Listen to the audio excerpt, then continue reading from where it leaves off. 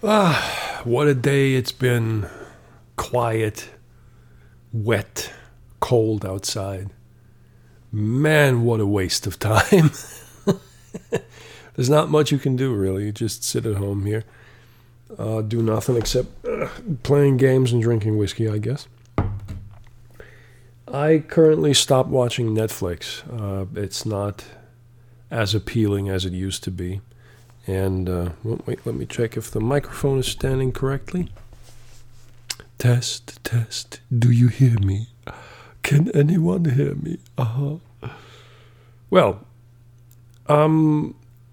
because of the topic, pandemic and all that, and we're still stuck at home, at least in most places in the world anyway.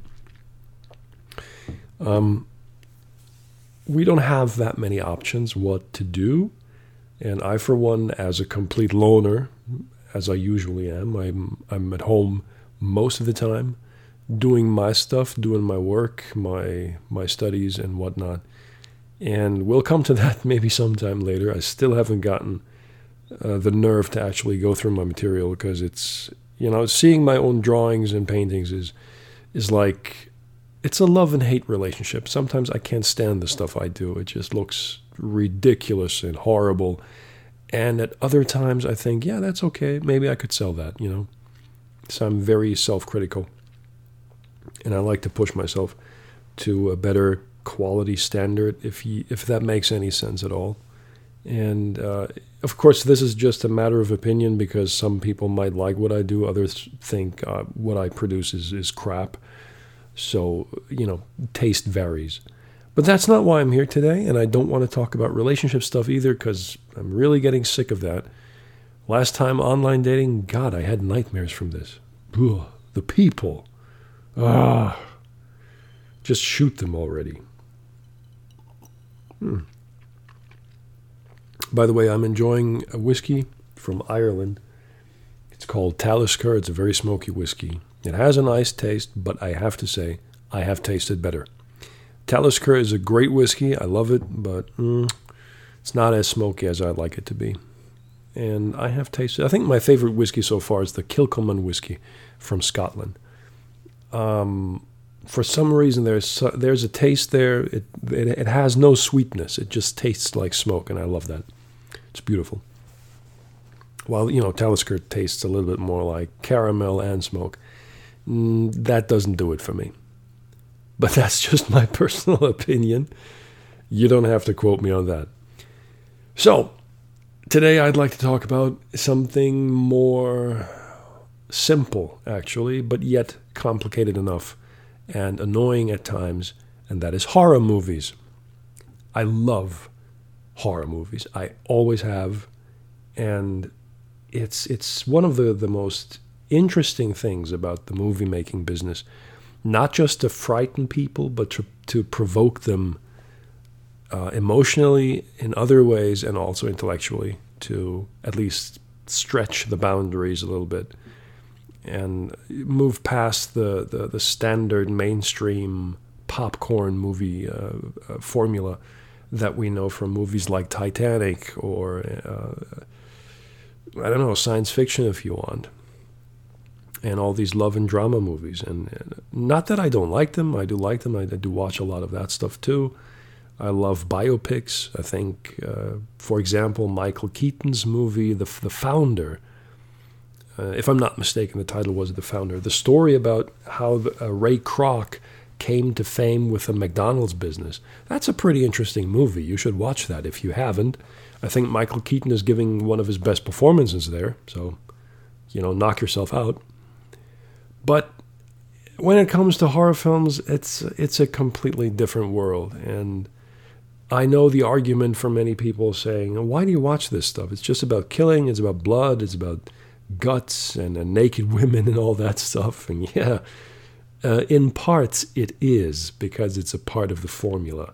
But everything else that actually sets up the movie to later on underline the movie with the violence and some sexual content. Well, personally, I don't really care about the sexual content in horror films. I don't want to watch a horror film because of the boobs. If I want to watch that, I watch a different film.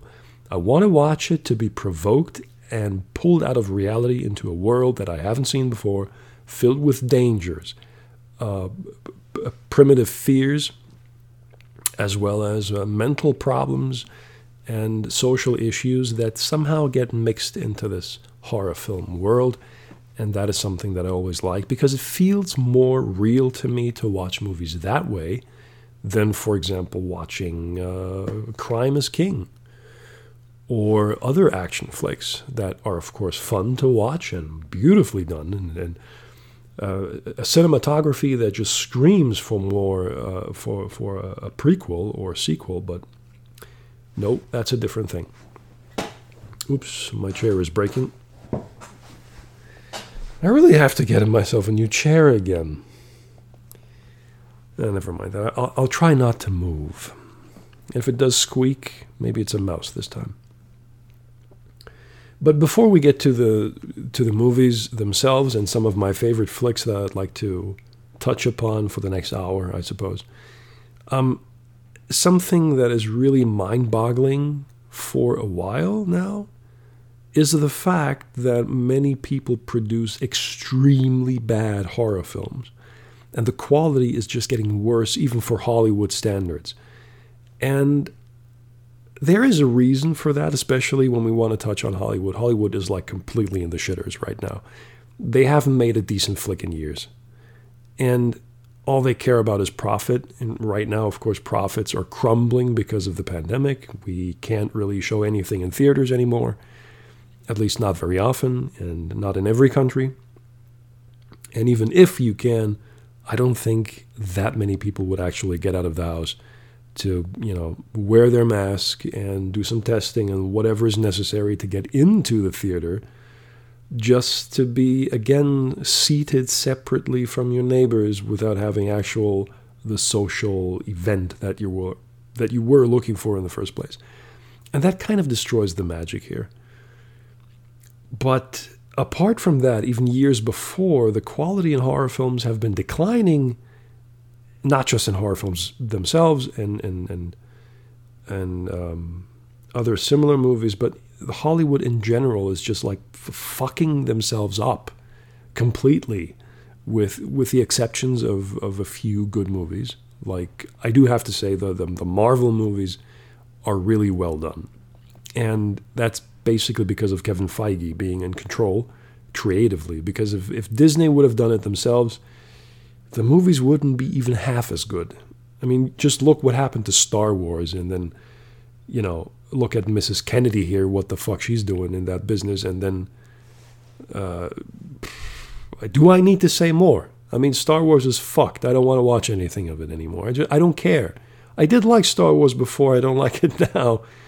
I'm just giving it a break. I didn't even watch Star Trek anymore. It's really getting annoying. It's not the quality that I am used to. I'm used to something else. I'm used to cerebral penetration here. I want to be provoked intellectually by watching science fiction movies and TV shows. The old Star Trek was gigantic. The classics, The Next Generation, of course. Patrick Stewart as Jean-Luc Picard was just phenomenal. And everything they've been doing now, the new stuff, doesn't even come close, for fuck's sake. I do understand that it's time for a change in visuals, maybe in storytelling. That's okay. I get that. It was a huge gap between the classic Star Trek TV series and Next Generation, and it needed some convincing to the fans as well to actually get the show starting. And the Next Generation show only became really popular in season 2 and 3. The first season was, kind of mixed reviews, and not everybody was happy about it because change, of course, I get that. But still, it had amazing integrity. It had I can't remember the word. It was philosophically just brilliantly written, and it was thought-provoking. And that is what Star Trek is always all about, right? And I didn't really want to talk about Star Trek, but it just popped into my head because this is one of the most annoying things to me. The transition from the old series to the new Picard show is like somebody's pulling my guts out and flushing them down the toilet. It doesn't come close to the original concept. It's really pathetically poor. And I'm not sure if I want to watch the second season. I have to be honest here. I'm so disgusted by it. It's so bad. Ugh. But yeah, that's another story. We might come back to that later. Maybe not today, but yeah, I just got really upset. Again, I have to drink another sip of my whiskey.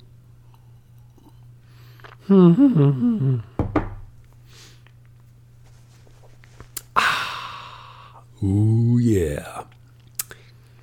Okay, horror films. We're 10 minutes in, and I'm talking about Star Trek. Horror movies today suck. Maybe not all of them. I am not up to date with the production. I've been too busy doing other things. Work, for one thing. But, like the movies like The Conjuring, which the first one was quite okay. The other, the sequels, I haven't really been watching them that closely. Then you have these Annabelle horror films with that stupid puppet and all that. It has potential, I get that, but the formula is always the same, and the formula gets copied from movie to movie to movie. It's always, always, always the same. And you have jump scares everywhere. I mean, there's no originality anymore. There's no original idea. There's nothing new that people would like to try. And I think what is really sad is that Hollywood is not even thinking about risking money and gambling a little bit on experimentation like they used to in the 70s and 80s. But today it's only just, look, we have to make a fast buck. We're going to invest like $500,000 up to $1 million to a horror film, maybe some more. And when it's at the box office, we'll at least make $30 million. That's going to be fine. And that's all they care about. And they used to do it a bit differently. Of course, it was always about money. They have to make a living somehow. They have investors. They want their profit. They have the suits up in their whatever fucking towers they live in nowadays. The people responsible for Warner Brothers, Paramount Pictures, Sony, and all those small little film businesses that all want a profit somewhere, and they're all looking for some more money. How can we make money with this? What about that? And they have the audacity to jump in there in production, these fucking suits, and force a director to do a movie differently. Otherwise, it might get a little risky for the director to find work in the future. So this kind of harassment is responsible why movies like Land of the Dead, which was directed and written by George Romero. I love this guy so much. It's such a shame that he passed, but he died of ripe old age, I might say, and we can be thankful that for everything this man did. Without him, we wouldn't have The Walking Dead, for fuck's sake, okay? And you can say whatever you want about The Walking Dead. It's a homage to George Romero's work. Even Kirkman said that. Okay, he grew up with these horror films. He loved them. He made his own version of it, his own interpretation of George Romero's material in the comics, and he was successful later to transfer that to the movie screen, not movie screen, but the TV screen. And the first seasons were just gigantic. I think up to season 8 or 9, I still watched it, and right now it's like it's like meh, Negan is cool. Jeffrey Dean Morgan is like a god here, and his performance is always spot on.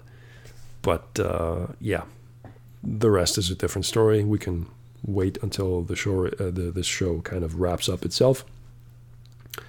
But it all started with George Romero. And just to get back to Land of the Dead, when it was filmed, we had Night of the Living Dead, the first time 1968 when it came out. Then we had, of course, in 78, I think, Dawn of the Dead, a great masterpiece film. Then we have my personal absolute favorite zombie movie of all time, Day of the Dead, which I think is an underrated gem, brilliantly acted, and in my opinion, and just super well crafted with all the loneliness, the panic, schizophrenic behavior, and hopelessness, which is an important part of this, the zombie universe. And I still love watching this movie today. I've seen it like a gazillion times. It's a great film. And I'm going to touch on Day of the Dead a bit later for a specific reason. But Land of the Dead it is a pretty good film. I do like it. It is not as impactful as Dawn of the Dead or Night and Day, of course, but it has potential. It is still one of the better zombie movies out there. It's by no means a terrible film, but it was a bit rushed, and George was also under pressure, so he said at least, and maybe pressure is not the right word, but he never felt free to do what he wanted to do. I mean, he was a filmmaker from Pittsburgh, right? And he did a Hollywood production or Hollywood finance production because they offered him money to make a Dead sequel. And he was surrounded by suits, he said. And they were walking on set, looking at the production, they were looking at the cast, at what George was doing, and observing the progress. And that is disturbing in and of itself. It would be nothing from me. I can't work with one of these cocksuckers walking around and disturbing me on set. I'm trying to work here, for fuck's sake. You want a job? Be a pimp or something. Get the fuck off the set. But they feel like they're in charge. And that's a huge problem in the movie-making industry, I think. But that's just me. We could ask Sam Raimi if he sees it differently. But I would suggest he doesn't. And, well, that's one thing. Like I said, the formula in horror films is getting copied over and over again. And the other bad part in horror movies this day and age is we have a gigantic problem in creativity when it comes to these low-budget horror films. Most of them are really, really upmost trash. And I don't want to trash the movie directors and the cast making this film. I'm sure they had fun making it, and they had good intentions. Of course, why not? Making movies is probably a lot of fun, unless, of course, you're cut off from finances or somebody forbids you to do this and that. Interference of all kind is not really fun in this business, I guess. But if you're an independent filmmaker and you just want to do whatever you want to do, today it's been the easiest as it's ever been. I mean, you just grab a camera, a cheap one. Some people make horror films on their fucking iPhone. All right? And for me personally, that's where the problem starts. Because anybody can do a movie these days. And everybody thinks they can make a movie. They can't. That's it. That's the real deal here. Okay, I do appreciate it when people take a camera and try to make their own movies and try to make something of value to them. That's fine. But if they think they have to market it and show it to the world, the response will not be what they think it's going to be. Because they lack the experience, they lack the knowledge, they lack the skill, by far the skill the most, and have no understanding of how a movie is supposed to be told, or at least a story compelling enough to actually make a horror film interesting and entertaining at the same time without you falling asleep after the first 5 minutes. And that's where Day of the Dead now comes into play, because Day of the Dead has been remade twice, as far as I know. And I have it here somewhere. I've got a website open. I'm going to add a link to the original Day of the Dead to the IMDb website. If you don't need the link and you know the movie anyway, I don't have to tell you anything about it. But if you don't, check it out. There is the worst movie for me personally. One of the worst is Day of the Dead: Bloodline from 2017, directed by Hector Hernandez Vincent, I think is his name, if I've pronounced it correctly. If not, I'm sorry. Written by Mark Tonderay and Lars Jacobson, if I'm correct. And it's a terrible, terrible film. It's really extremely bad. And it's even worse than the last remake, which is astonishing that it can get any worse, And that's, again, the same kind of scenario that we have, just like with one of the latest Hellraiser movies that we had. I have to look that up. I don't remember the name of... Let me just get it real quick. What's it called? Hellraiser Judgment was the last one. And we had, before that, Hellraiser Revelations from 2011. Hellraiser Judgment was from 2018. Both movies. Well, I think Revelations was partially okay. There were some scenes, as far as I can remember, that were compelling enough to build on that. But Hellraiser Judgment is just a stupid film. It's really unbelievably stupid. The first Hellraiser, I mean, Clive Barker's films are just, they're a masterpiece. They are just purely brilliant. I can't stress that enough. If you haven't seen Hellraiser, for fuck's sake, get off your ass and watch the movie. Okay? It's low budget, yeah, sure it is. But it's compelling. The story is told brilliantly. And you can actually learn a thing or two about movie making when watching these geniuses at work. Okay? Same goes for Wes Craven, Sean S. Cunningham, Tobe Hooper, and what's the other guy's name? Oh yeah, right, John Carpenter.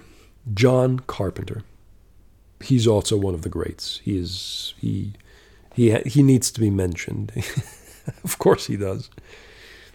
And look, the problem we have today is when someone like in A Day of the Dead, this Hector Hernandez dude, all right?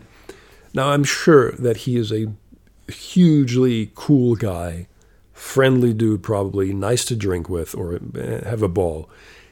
I get that. I don't want to trash him personally, but the movie is dog shit. You just can't watch it. There are scenes in there that are so ridiculous. The making, like, I think that zombie Bob from Day of the Dead, the interpretation of this version here, he starts talking, I think, as far as I can remember. And the whole scenery, the dialogue, the effects, it's just, why bother? Why the fuck make a movie like that? I think the first remake, Day of the Dead from 2008, if I'm not mistaken here, that was so incredibly bad because the zombies there, not only were they running like crazy, but they were climbing up walls and crawling on the ceiling and stuff like that and jumping around. And I was sitting like on my couch back then watching this film and thinking, what the fuck were they thinking? How can this be horrifying in any way? It just looks goofy and idiotic. Why make a movie like that? What the fuck is the point? Okay? Don't call this a horror film. It has nothing to do with horror. You could show this to 5-year-olds and they would crack up crying, laughing. Jesus. Okay, if you want to pay homage to George Romero, I get that. Many people do. The zombie genre is probably the most butchered genre in the history of movie making.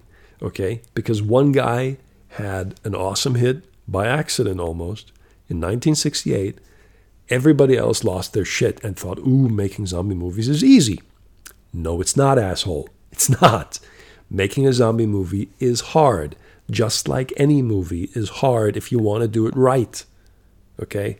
And I don't understand why people underestimate this. They think they can buy a cheap camera. Like I said, that's the problem. Get anything. Get a phone, get a camera, get a camcorder, get an action cam, anything. The GoPro. People start making movies. It's insane. Making YouTube videos is one thing. If you're really good and skilled at that, you can actually make a compelling YouTube video. That doesn't mean that you can actually make a feature film and tell a story. Most people can't fucking do that. It's a fact. And it's getting worse because production costs have declined dramatically because it's, like I said, it's easy to get a camera. Even if you want a better quality camera, you can get one, and then you have everything recorded on an SD card or an external drive or whatever it is that you're using, and you can use that material digitally on your computer. Do with it as you please. You can add effects, filters. It's all becoming very, very simple these days. You still have to put effort into it, of course, but the elements that you need to make the movie are getting easier and cheaper to come by. And that, of course, just makes people enlighten themselves somehow and get the idea, ooh, I'm going to make a movie now. That's fine. You can make that movie. But, if you really want to do it right, you should ask people who have done this before. Okay, get some experience, get some help. If you want to make an impact and you want to bring this movie out on the market, you can make a low-budget film. It's fine. But you can also make a good quality low-budget film. Get help. Ask people who have done this shit before. Okay? Don't think just because you know what Clive Barker did, you can do yourself again. You can't. Simple as that. And there's a reason for this nonsense. If you think that the old days were the same, of course not. That's not true. I have figured out that if you want to make a movie these days with real film reels, and we're talking 35 millimeter film, that's much more expensive. A lot.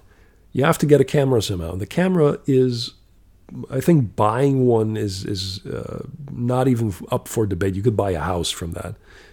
At least to my knowledge, these cameras are really expensive.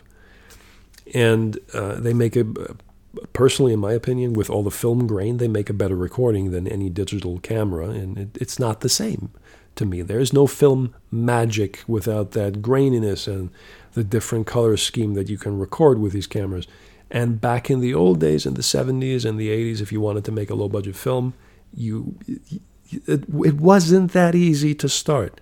So I think personally, that's my theory, if you're really convinced that you want to make a movie, then you go the extra mile, which means you get investors, you get people backing you up, you're looking for a cast for actors that can actually do their job, because you're concerned if they can't, and if it's too campy and too cheesy and too stupid, people won't believe it or just start laughing about it like they do nowadays.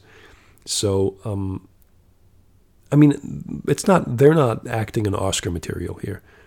They're not Academy Award winners. I get that. But they still push themselves to a limit that can be respected and should be respected compared to what people are doing nowadays. It's not all trash, but a lot of it, like over 90% at least, is complete garbage, something I don't want to watch, unless I'm completely drunk, and if I am, I watch porn. Of course I do. So, yeah, I'm not going to watch that. And, well, like I said, back in the old days, I'm sinking in my chair here. Like I said, you have to find investors. You have to get the money somehow together. You have to approximately get your numbers right to rent a camera, maybe two if you can, but one is expensive enough. And paying the reels, that is something that I've discovered recently. If you want to buy a film from Kodak, one reel, okay, 35 millimeters, one reel runs, I'm not quite sure how many feet long, I forgot that, but I know that one reel runs around 11 minutes. You can record 11 minutes maximum with a reel like that. And that reel alone costs from Kodak around $750 to $800 US. One reel. So if you fuck this up, and you've wasted material, you have to record again. But you can't use the original reel, of course. It's an analog technology here. You're actually shooting tiny little pictures, 24 frames a second. And if that reel is full, you got to exchange it and take another reel and another shot and another. And you can spend at least $8,000 to $10,000 into these reels to have enough material ready to shoot. And if you're wasting it, and every scene, takes up how many takes? How many times have you seen, on on gag reels, like in Star Trek, when they just crack up and can't get the sentence right, they have to reshoot over and over and over again. And they're shooting on film. They're not shooting on something else, not on VHS. They're shooting on film. So they're wasting material, a lot of material, and it costs money. So if you're really, really into this and you want to make a movie, you have to know the risks and you have to know what you're investing your money in. And if you have no money at all, you can't just take the fucking iPhone. There is no iPhone. There is no small compact Sony camera that you can just carry around with you and shoot something stupid in the woods like every fucking moron does, okay? No. You have to stick with the basics. And that's why I think only the really good, the diehard convinced people who wanted to do a movie, knew the risks, and pushed themselves to get through it. Like George Romero, like Sam Raimi and his Evil Dead movies, like John Carpenter with his first Halloween movie, and all that stuff.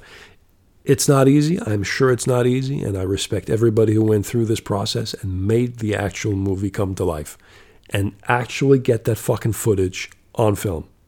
It's unbelievable. And today, well, look, like I said, today everybody thinks they can make a movie. And that's where the quality just flushes down the toilet, gets jerked off from the window, and you get nothing.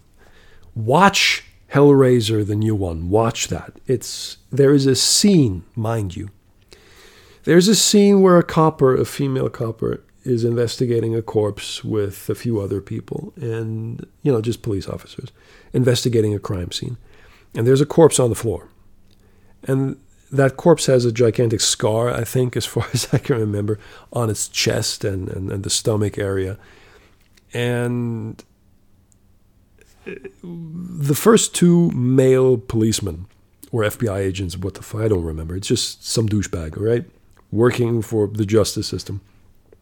Investigates this place, and they haven't discovered anything unusual until the woman comes along and notices that there's something weird, opens up the body, opens up that scar of the stomach, and a puppy comes out, a dog, that didn't suffocate inside the body. No, of course not, because movie logic, okay? And then it just walks around and is happy. And how the fuck does that work? How the fuck can anyone get the idea that this is good? That's just... You want to take the director and punch him in the face, really. That's just the dumbest thing anyone could have ever done in a movie. It's unbelievable. Why? Why do people do this? Why? Is it because they ran out of ideas and don't know what they're doing? Or think they know what they're doing and they're coming up with the most ludicrous idea ever, and they think, oh yeah, this scene is great, we're going to surprise people? Dude, there's a bridge somewhere. Jump from it, okay? Oh, God, this really pisses me off because I'm sitting there watching this shit. So does almost everybody else who wasted their time and money on this movie. And you're watching this stuff and thinking, not anybody with enough common sense and an intelligence of at least two peanuts could come up with an idea like that and think it's cool. It's beyond pathetic. And I miss good quality horror films. I really miss that. It's a sad life that we have nowadays. It's not what it used to be by far. I get that. The CGI has gotten to a point where it's almost believable, and it's looking good in The Walking Dead, but they have a different budget, of course. We don't have to talk about that. Craig Nicotero and his company is doing a great job in creating these visual effects and combining them with practical effects to make it look really astonishingly great. And that's not something that the low-budget people have. But like I said, instead of actually going the extra mile, and trying to do something really good, well, they just fail every time. And the artwork on movie covers is often better than the movie itself, especially talking about the old Italian movie, horror movie genre. from directors like Lucio Fulci. This guy, I mean, God rest his soul. He's been dead now a long time, but his movies, oh God, he was one of the worst of his time. He was one of these dudes who had a great reputation in Italy, and it's fine, I get that. But outside of Italy, he was belittled and laughed at because his movies really were not that good to begin with. But I know everybody's opinion is different, and maybe he did one or two good movies. Like, I think Voodoo, that zombie movie on the island from sometime in the 70s, was probably one of the best movies he did. And that's it. I've seen a few of his. I forgot the titles. They're just too bad. And they're just horrible. I can't watch that. But I think that's because of the culture in Italy. When they make movies like that, horror movies, a lot of these movies are just too eccentric and too dramatic, push up to a level where you just really can't cope with it if you're an outsider, if you're like a German or American. This kind of movie, and with the over-the-top acting and emotions, overacting, that's just not our cup of tea. That's not what we're used to. So yeah, I get that there are fans for this kind of film, but it's not that it's not that thought-provoking, and it's not that interesting to watch. Forgive me for trashing these films, but I really can't relate to that stuff. I think the best Italian horror film director is still Dario Argento, if I pronounce it correctly. I'm not sure. This guy is a genius. He's the best Italian horror movie director of all time, and he tops other directors as well. He's one of these guys. He makes movies, and I think Suspiria is one of his films. I'm too lazy to get to the keyboard. I don't want to look it up. But what I do remember is that he's very famous for telling stories with pictures and the color in the pictures, and he's very careful with how to shoot film, how to shoot the picture, how to portray the actors, and he doesn't need much dialogue. He just tells the story with his pictures, and it's the way he shoots it. It's just brilliant. He's really, really good, and I think he's still alive and making movies. That's something to look out for. If you want to watch good Italian movies, Dario Argento is the way to go. Forget everybody else. This is the guy you can learn something from. And, well, getting down to the facts is the sad truth that Hollywood is not really doing very well. The low-budget horror film industry is getting exhausting for me. I don't even have the time to look up what's actually new and hot and good. I'm sure that somewhere down the line there is a movie that stands out and becomes a brilliant film. One of the older movies from the early 2000s, maybe 2004 or something, with the actor Ray Wise in the leading role, was, I think, a film shot in Canada called Dead End, which is about during Christmas time, family is driving a car down some country road off the highway, and they get lost. And the entire movie is shot almost entirely in that car and on the road, the same road the entire time. And it's a beautiful film. It's one of my favorite horror movies. If you haven't checked it out yet, I'm going to link it as well, if I don't forget. Dead End is one of those gems. It should have been marketed heavier. It wasn't, unfortunately, but it's an absolutely stunning horror film without the need for excessive violence. It's just a great, great story. The ending might disappoint. I'm not going to give that away, but I do like it. And the cast is just brilliant. It's absolutely brilliant. The soundtrack is beautiful. It's a really good, compelling film. And one of my other favorite horror films that I could really recommend is Of course, George Romero's movies. Day of the Dead is still my number one, one of my absolute favorite. Hellraiser for sure. And there's also a different film that I haven't mentioned before. I think it was shot in Great Britain at the time. I don't remember the year, and I don't remember the actors' names. I'm not good with British actors, to be honest. I haven't seen that many movies of the horror film business over there. My favorite British actor of all time is probably David Tennant, who is just, I love that guy. He's just so charming, such a nice dude, so many skills. If you haven't seen Jessica Jones, for example, on Netflix or Disney, he plays the purple guy, the purple man. Genius. Just pure genius. He's so good. But the horror film I wanted to mention is Dog Soldiers.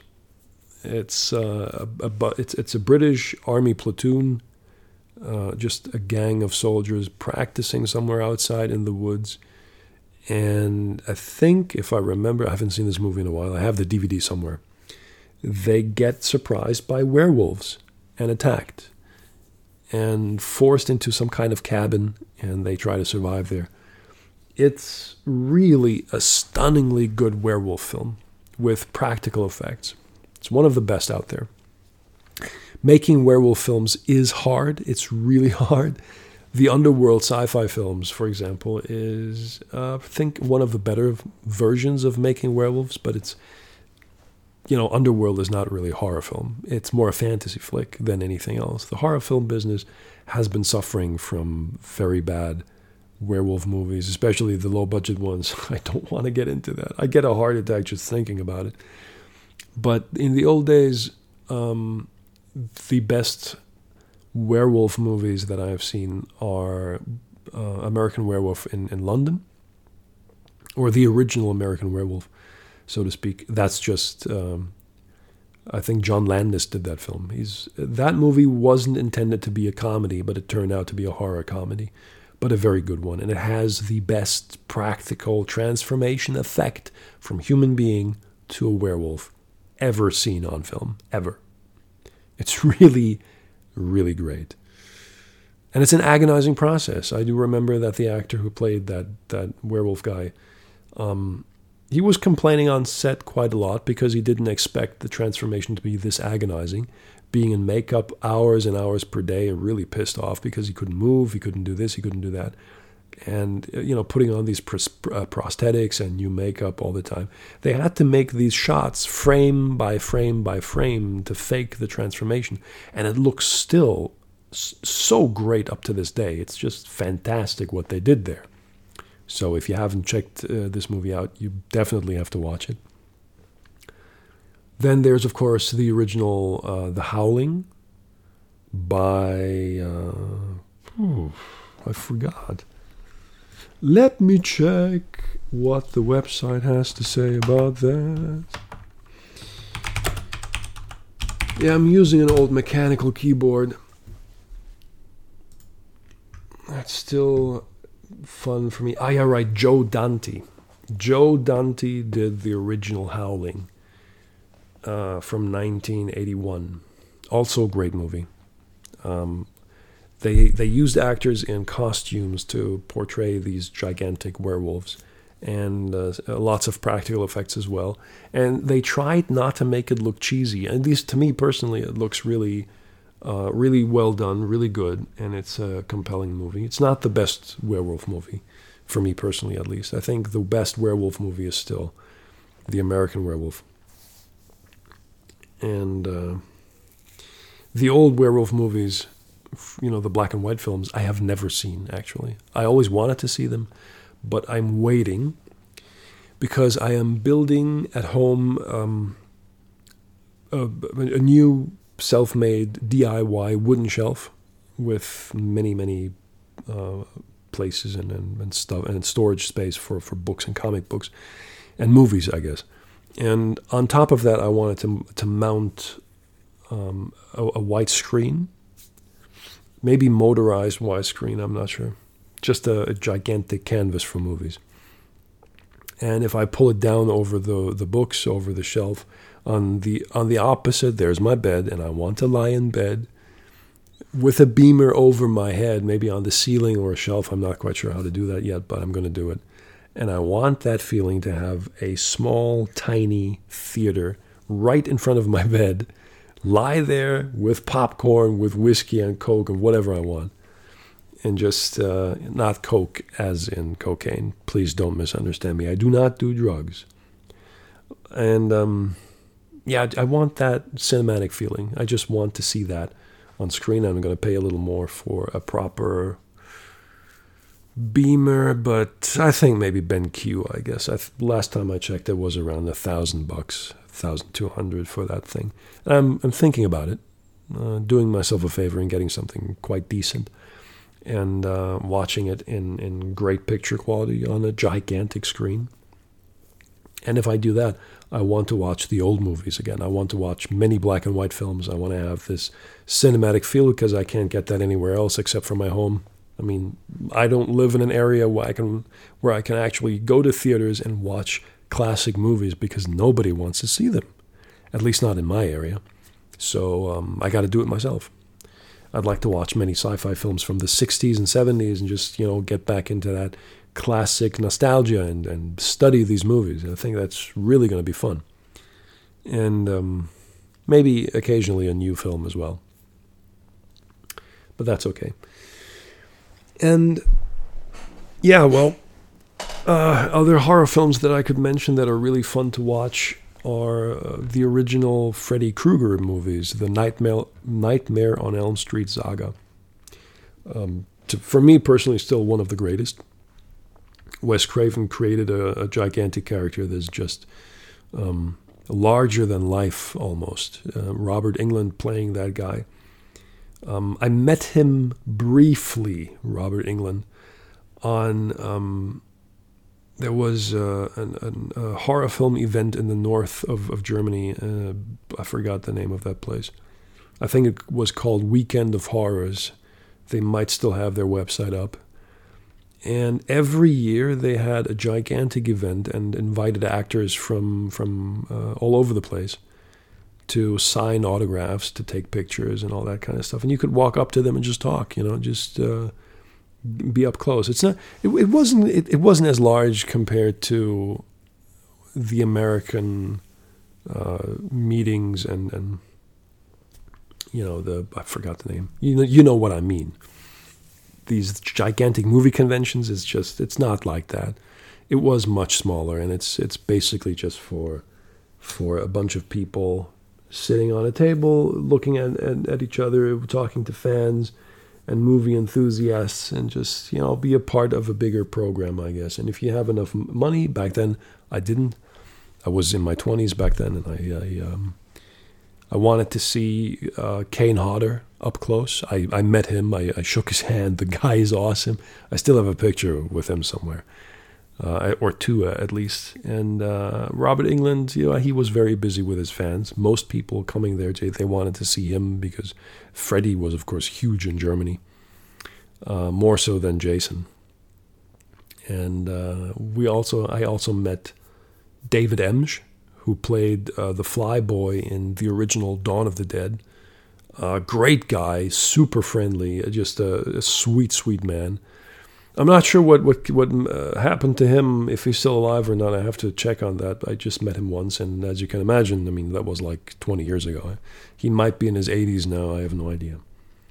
I hope he's doing fine, though. And I also met the late Joe Pilato, who played Captain Rhodes on Day of the Dead. This guy was insane.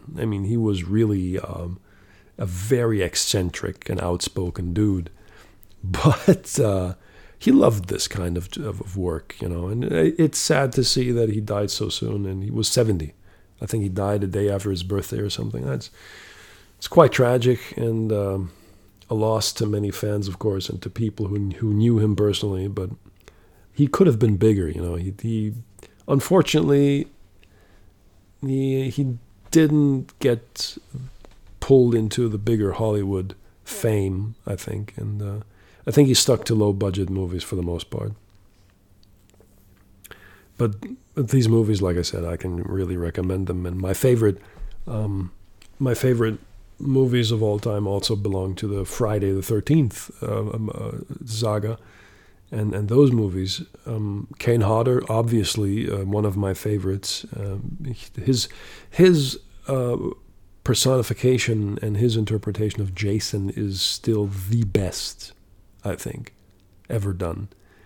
And part 6, it was C.J. Graham, I remember, and also a great guy, a great performance too. And I know that people like to trash this stuff and say, like, yeah, it's just Jason, it's just a guy in a mask.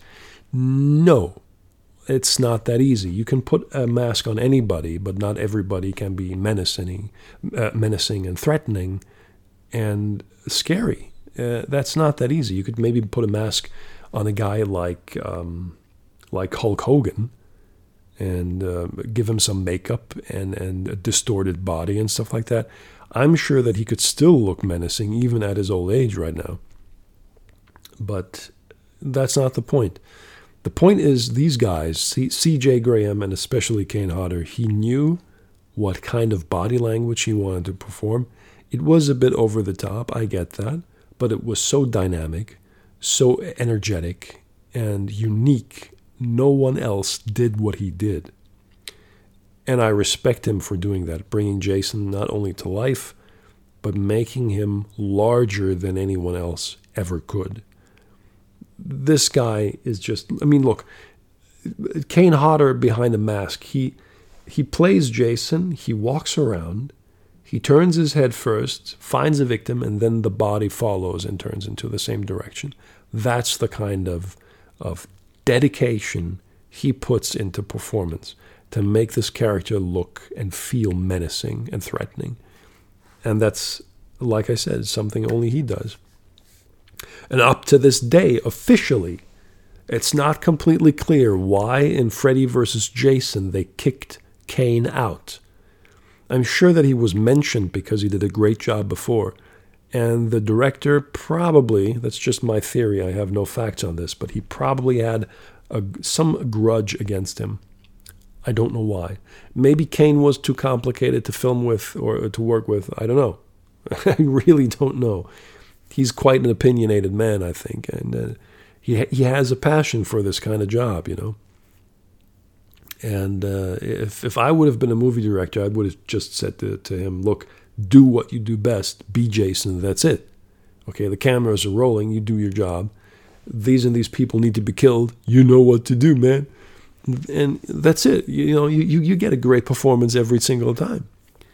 And instead they took someone else. I forgot his name. I don't know the guy's name. And that Jason was different. The Freddy versus Jason was like a gigantic dog, like a puppy.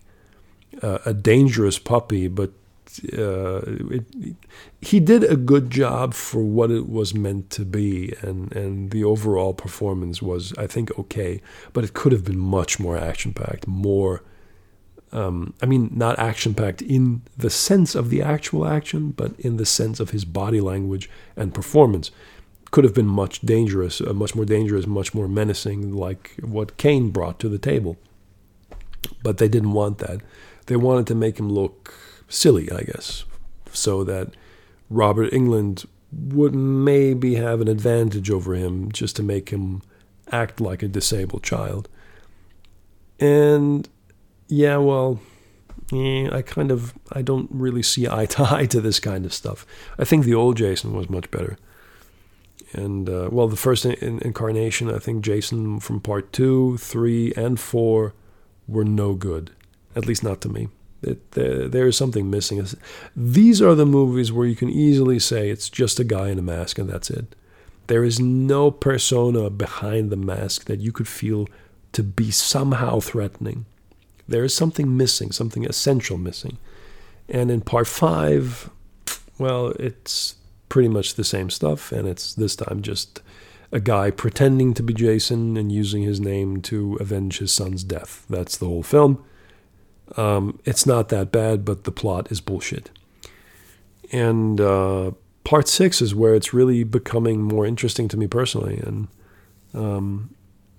I even enjoy the trashed film Jason Goes to Hell. I think that's one of the most entertaining horror films I've ever seen.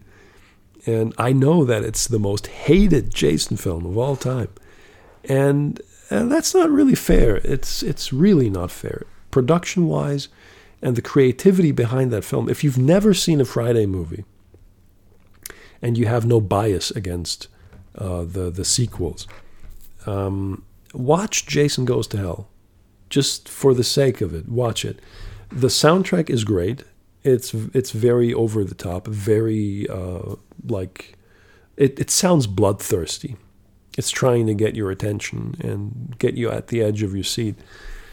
And the acting is pretty well done. The action and the gore, the way it was put together and shot, the special effects, it's just, they really put some effort into this film trying to make it gruesome. And we know that 2 film students got green light to actually make that film. And many fans think that that was the worst mistake they could have ever made. And I disagree. I think that Jason Goes to Hell is really a great film. It has its plot holes and some unlogic moments, of course. But if you look past that and just treat the movie as a single film in a universe that might be detached from the original films, it becomes a completely different thing. It's a gem, in my opinion, in the horror film franchise. And I think not many movies are that entertaining like Jason Goes to Hell, especially not with the choreography. The violence in this movie is over the top. It's really, really crafty here, with many special effects, practical effects. And they don't shy away from blood and splatter and all that. And it does the job what it's supposed to do, to underline the fact that Jason is really dangerous and menacing. And I agree that the incarnations of Jason in this film are maybe not everyone's cup of tea. I get that. I can understand why people hated the film. But that much hate that it becomes one of the worst movies ever made, that's not true. Not by a long shot. I think, for me, this is just a great film, and I think I bought it on Blu-ray, I think I have it on Blu-ray. I'm glad I have that picture. It's just, it's a nice thing to watch. How long have I been talking? Almost an hour. Okay, maybe I should cut short. I think you guys are falling asleep from my voice now.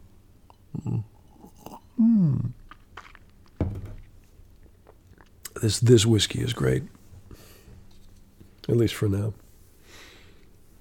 Maybe I have underestimated the Talisker taste. Maybe I shouldn't be so mean to Talisker. Oh, I don't care. Other horror films for you guys to look out is a title called The Descent, a movie also shot sometime in the 2000s. It's a film about some amateur cave explorers, all female, a female cast, but not like these female casts today with this, political, provocative thinking and all that kind of stuff behind it. No, it's no agenda. We're just talking about females enjoying their single lives and exploring a cave together, and that's where the shit hits the fan. They meet, or they encounter creatures that are human-like, but have been living underground for centuries, maybe. We don't know. They've been living there for fucking ever, and they're blind. And very pale, of course. They just live in darkness. And that film, if you haven't seen it, you have got to watch it. It's one of the greatest horror films ever made. It's the first half of the movie is maybe a bit slow. It gets a bit boring after a while, perhaps. I guess if you're not into slow burn storytelling at first, I get that. But bear with me on this. Sit through it, because the second half is pure mayhem. It's stunningly great storytelling, very frightening at times, with great effects, great moments, and pure survival to the final moment. It's really well done. You have to watch it. If you dislike this film, there's something wrong with you, man. There's really something wrong. And what else can I think of? There's so many good horror films, actually, especially the old ones like The Burning, or wait a second. What's the movie called again? My memory is not the best these days, I have to admit that.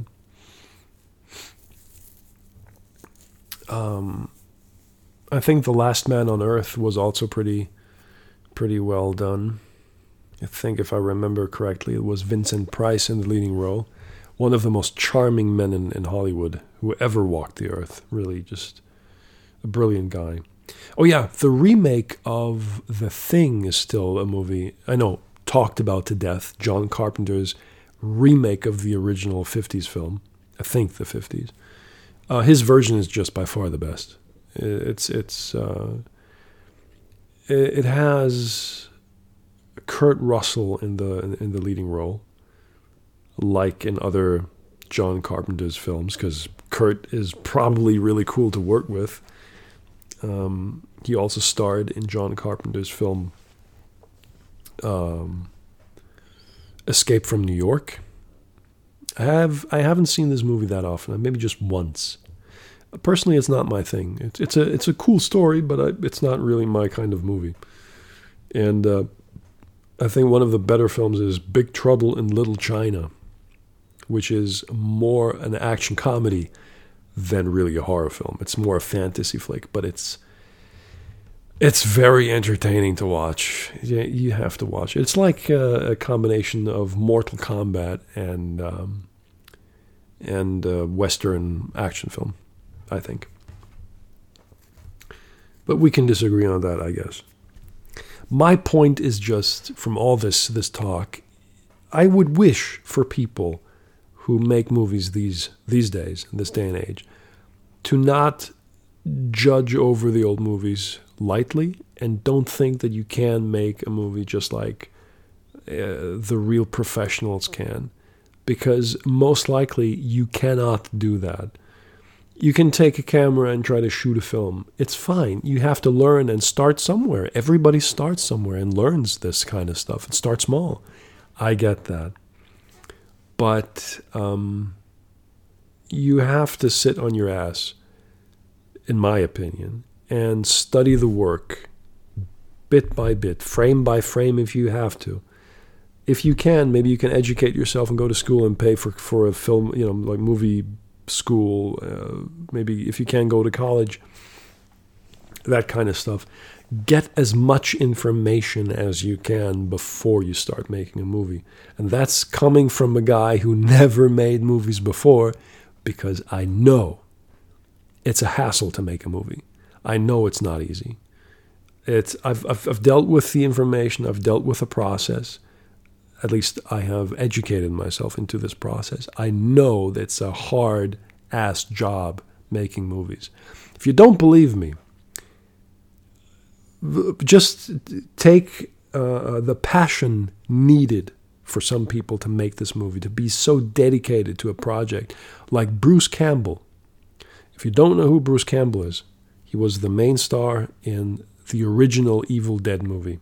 Evil Dead 1, the Evil Dead 2 remake, the comedy, The Army of Darkness, Evil Dead 3, and Ash vs. Evil Dead, one of the more recent productions of Bruce Campbell, where he admits that at his age, in his 50s, making this kind of movie is not easy anymore. But, now bear with me. I know from the director's commentary of the original Evil Dead movie, I think I bought a DVD sometime around, I think the 2000s. There was an audio commentary from Sam Raimi, and I think Bruce himself too, and someone else. I can't remember who that was. Maybe Sam's brother. Not quite sure. But I know that they talked about the movie in detail, about production costs, about the complicated productions they had to go through, the times, the accidents, and just everything, the cold, the agony of making these movies, and the fact that Sam Raimi and Bruce Campbell are still friends today. And back then, Sam asked Bruce, I think he asked him, if he was willing to make the stunts himself, to make it look more realistic. And all these flips that Bruce did in Evil Dead 2, at least in the remake, where he was, wrestling himself with his hand,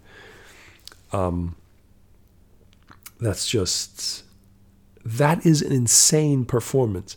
He's actually doing everything himself, and he does it so well and so believable. It's really crazy. And I heard Sam say that they were practicing in their rooms and throwing, at least Bruce Campbell was throwing himself against shelves, trying to practice stunts to make it look real. So he was willing to bruise himself up just to make the movie look real. I mean, that's dedication. That's awesome.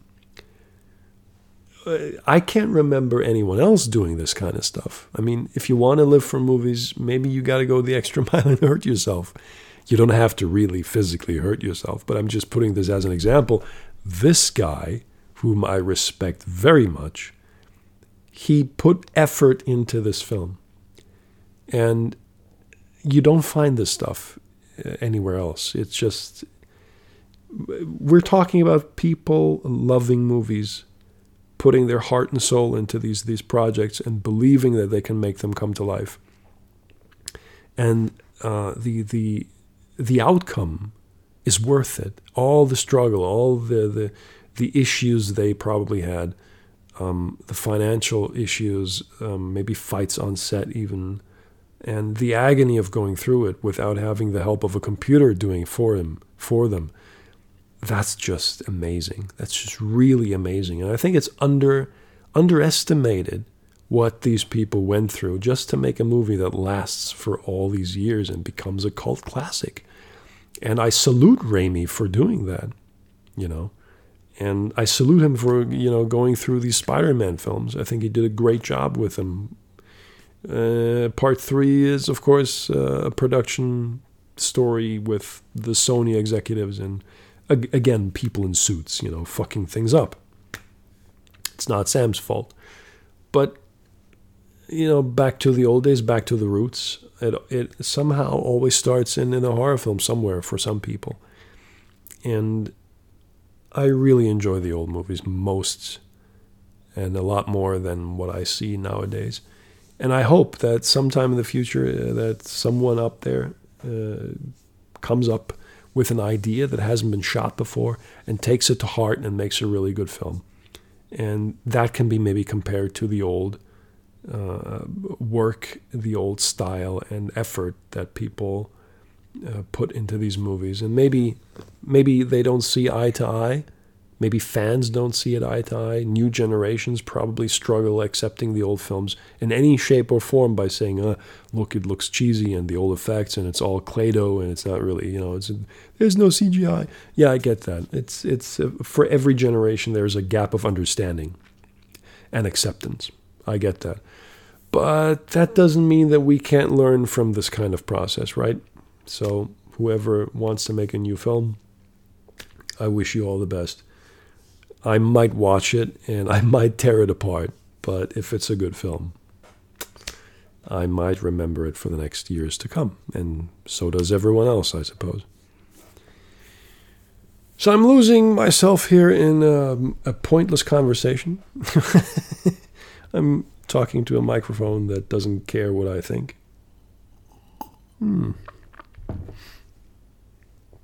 I still have a lot to drink. This glass is almost the same shape as it started. It's getting late. I'm almost at 10 p.m. here at my place in my country, and I should stop this recording. I'm going to upload it soon enough. Maybe somebody's going to listen to it. If you love horror films and you'd like to watch a few cult classics, some gems that I can recommend. I will put some links here for you to enjoy, some links to the IMDb website. And you can decide for yourself if you want to watch them or not. And I can also link some of the worst horror films that might be agonizing to watch, but maybe fun to watch too. And I'm going to add them as well to the list. Maybe talk about those movies next time. Maybe it's going to be a different topic. Maybe, finally, I'm going to talk about my work and what I do. Up until then, as usual, stay safe. Stay home if you want to, if you can, or if you must. And enjoy yourselves a little bit. Have a drink. Have some good food if you can. Cook for yourselves. And love each other and all that crap. And we'll see each other on the other side. Take care, and over and out.